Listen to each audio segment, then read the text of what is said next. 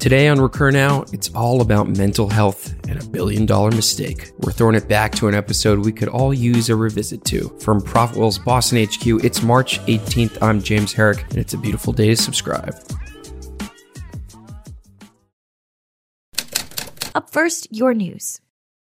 Today, we are throwing it right back to one of our very favorite pieces by a multi-founder, Hiten Shah. For context, Hiten has had a huge impact on several companies in the SaaS space. Think FYI, Product Habits, Kissmetrics, Crazy Egg. But being this successful has its obstacles, and he, like us, is not immune to mistakes. My very favorite piece of Hiten's is actually called My $1 billion Mistake. This is a good one, so let's tell our listeners what it's all about. It's a piece that may be tough to read for some in the C-suite or founder realm, but it's also one I think is super important to heed because it hugely revolves around humility. In it, Hiten outlines his dedicated attempts at product and how, when he finally felt he nailed it with his SaaS offering, Kissmetrics, he dropped what he calls a Hiten bomb. And he blew it all up. We had a $1 billion opportunity sitting right in front of us, he says. Without a shred of doubt, I believe we could have turned Kissmetrics into a $1 billion startup. It was ours to lose, and that's exactly what we did. We lost it.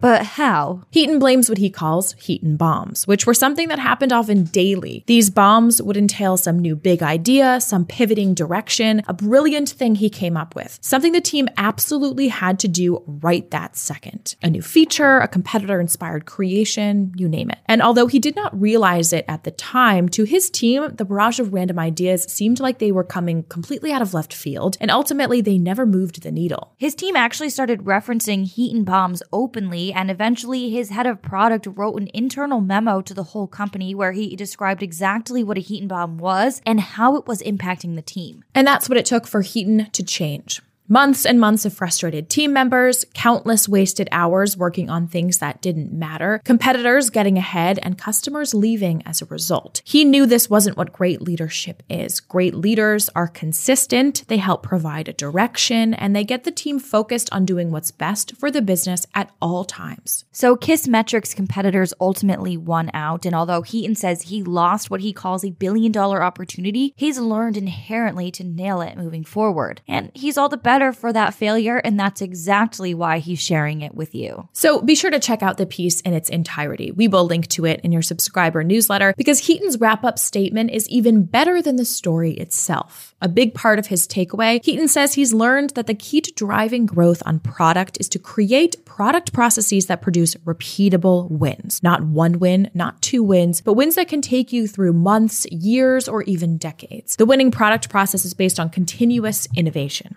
It's based on focus and planning, continuous unbiased research, and goal-focused development. Building product the right way takes work up front, but if you put in the work, you'll be rewarded each and every time you sit down and look at those metrics.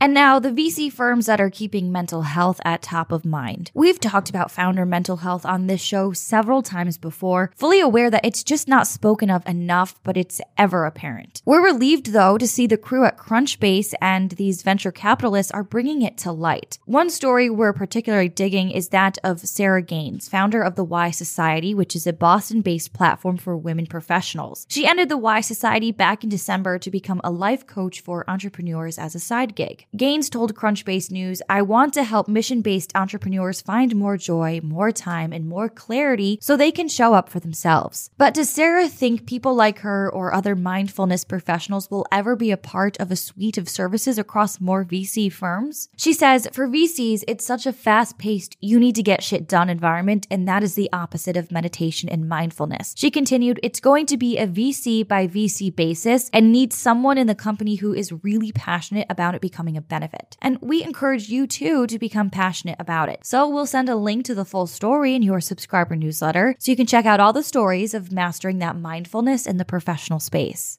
Now let's get back to basics, shall we? Our neighbor and AppQ's co-founder and CPO, Jonathan Kim, drops a piece on their blog that's all about defining the software ecosystem. What is the difference between a tool and a platform? And are platforms and ecosystems the same thing? That's what the blog is asking. In it, he breaks down the difference between products, tools, platforms, and ecosystems. To start with, tools and platforms are both software products, with tools being the simpler of the two types. If you were to put these in order from a technical and conceptual complexity, it would go product, which is a tool or platform, then ecosystem. He then gives examples and further definitions for each, which you can check out for yourself in the subscriber newsletter that we'll link to. But why does it all matter, you ask? The average mid-sized business uses over 150 different software products, according to Blissfully's 2019 annual SaaS Trends report. It's just no longer possible to build a single SaaS solution that can handle all the evolving needs of a modern company, Jonathan says. And I quote, most software companies have figured this out, which is why smart companies are thinking beyond single products or platforms. The future of SaaS is all about building integrated ecosystems that deliver more valuable, efficient, connected user experiences, end quote. That's it for your March 18th episode of Recur Now. Stay sane, everybody.